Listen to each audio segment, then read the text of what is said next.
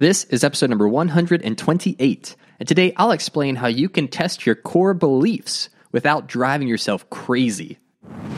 Welcome to the Practical Christian Podcast. My name is Travis Albritton, your friendly neighborhood Bible teacher, and every day we'll dive into the tips, tricks, and hacks that you can implement in your daily life to become a more effective Christian. Thanks for spending some time with me today. Now let's jump in to your daily dose of practical Christian training. As you grow spiritually, God will reveal holes and flaws in your thinking to help you mature. It's just a part of growth. You get baptized, you become a Christian as a little baby Christian that know just a little bit about what it means to follow Jesus. And then over time, you continue to learn, to grow, to encounter new information, new wisdom, advice, passages in the Bible that totally transform your thinking.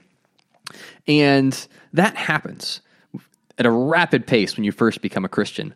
But then you kind of get to a point of stasis, of, maintaining the status quo, that you really have solidified your core foundational beliefs, and it's very difficult at that point to continue to grow and continue to change, even when it's necessary.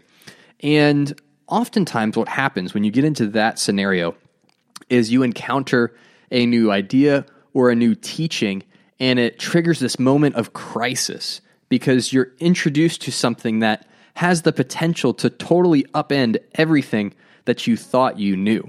Maybe you've experienced this kind of crisis already in your spiritual life, and you weren't really sure how to navigate that without having your spiritual foundation erode beneath you.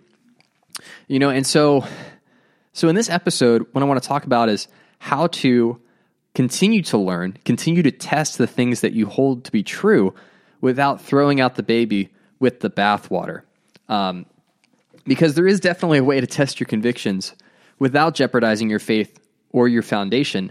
And if you spend any amount of time learning, growing, reading material from ministers and pastors and teachers with a variety of theological backgrounds, you're going to encounter new ideas, new perspectives, and new ways of thinking. And you need a process to be able to take in that information and apply it correctly. And so as I have continued to spend more and more time interacting and collaborating with Christians from other denominations, I've had to develop the system for myself. And so what I'm sharing is the things that I've been learning and trying to put into practice in my own life, so that way I can continue to serve, I can continue to give, and provide valuable insights and wisdom and how to practically apply the Bible in your life on a daily basis, and do that in a way that's both intellectually honest, but also is where I'm humble enough that I'm willing to learn. So striking that balance can be tricky, but these are a couple things that I do that have helped me test certain beliefs and convictions without feeling like I'm losing my way or losing the foundation and the core of who I am as a disciple. So the first thing that I do, or that I attempt to do, is I try not to jump to conclusions. It's super easy to just spin yourself into a frenzy because you encounter some new piece of information. And a lot of times, that frenzy is the result of just misunderstanding something.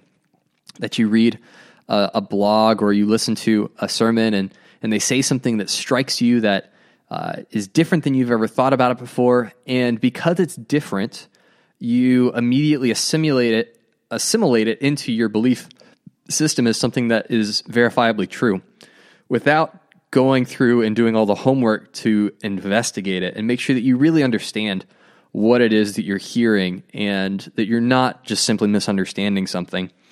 And so until I have a firm grasp on what this new idea or teaching is, I try my best to stay emotionally neutral. Whenever you start injecting your emotions into your pursuit of understanding and knowledge, it can really cloud and muddy the waters, and lead, that lack of clarity can lead to just some really fuzzy doctrinal convictions. So I do my best not to jump to conclusions when I'm presented with information that's both compelling and seems like it could definitely be verifiably true, and it's something I haven't considered yet, I will still wait and try not to jump to conclusions until I really feel like I have a good grasp on what the teaching is. The second thing that I try to do is I try to hold on to what I know to be true. A core idea that I always come back to that I think is so important is that the Bible does not contradict itself. God does not contradict himself. When he says something, when he teaches something, when he gives us an insight or a truth, that is not going to be contradicted or supplanted by some other teaching in the Bible, right? That's what the Word of God is. It is God's Word to us. And God, because he is perfect in his wisdom and his knowledge and understanding, all of his thoughts are coherent and a true reflection of who he is. And so having that as a starting point, it's really helpful because then you can look at this new idea, this new teaching, and see, does it agree or disagree with the other things I know that the Bible teaches? And if not, then you can move forward confidently, knowing that you can discard whatever that new idea is because it clearly violates something that you know to be true. But if it doesn't, if this new idea is just a different perspective or a different way of looking at something, or brings to the surface some new teachings and some new concepts, and then that's not a bad thing. And so, but it's helpful to stay rooted in what you know to be true, and then build on top of that. Instead of trying to replace your foundation, you're trying to build on top of your foundation. And I found that distinction to be very helpful. And then the third thing that I think about, that I think is important for all of us to think about, is that it's okay to change your mind. It's okay. It is totally okay and acceptable to change your mind about something. Something that I think about that's kind of funny is I think about what my life would be like if I still thought that cooties were real. If I still believed that any physical touch with a female resulted in the spread of infectious cooties that had some unmentionable side effect. I say unmentionable because I never actually heard what the side effect or the what happens to you when you get cooties, just that they were really bad. But just imagine like how silly that would be if, as a grown adult man, I still believed in cooties. So it's good. It's good that I have moved past that, belief and now understand the truth. And so, but I had to change my mind about it. I had to go from believing that cooties were real to believing that they were not real. And in the same way, it's okay to grow and mature in your understanding of who God is and what it means to follow him, and to discard the beliefs that you held at one point that were not complete, or they were not as complete as they could be. That's just a natural part of maturing spiritually. And so it's okay. It's okay to change your mind. You just want to make sure that you're being purposeful and intentional about it, and not allowing yourself to feel like you're being swept into all of these different ideas and teachings. I hope that makes sense. But just to close up, I think it's helpful to remember that our spiritual journey as disciples is a lifelong one. It's not a sprint. It's not something where we arrive a couple months or a couple years after we become a Christian, and then we just coast on our spiritual maturity.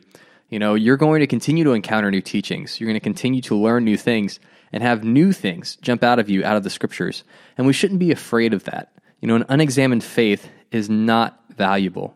It is not valuable. But as we continue to test our beliefs, as we can do it in a way that doesn't drive us totally crazy, then you'll be able to set yourself up for long-term spiritual success and growth. Well, that is it for today. Make sure to smash that subscribe button to get daily practical tips just like this one. Leave a review in Apple Podcasts for your chance to get a shout out as the Superfan of the Week. And make sure to head over to the podcast Facebook group to connect with me and help decide future episode topics. Every day is an opportunity to grow closer to God and make a positive impact on the people around you. Take action with what you've learned and help make the world a little more like heaven. I'm Travis Albritton, and I'll talk to you tomorrow.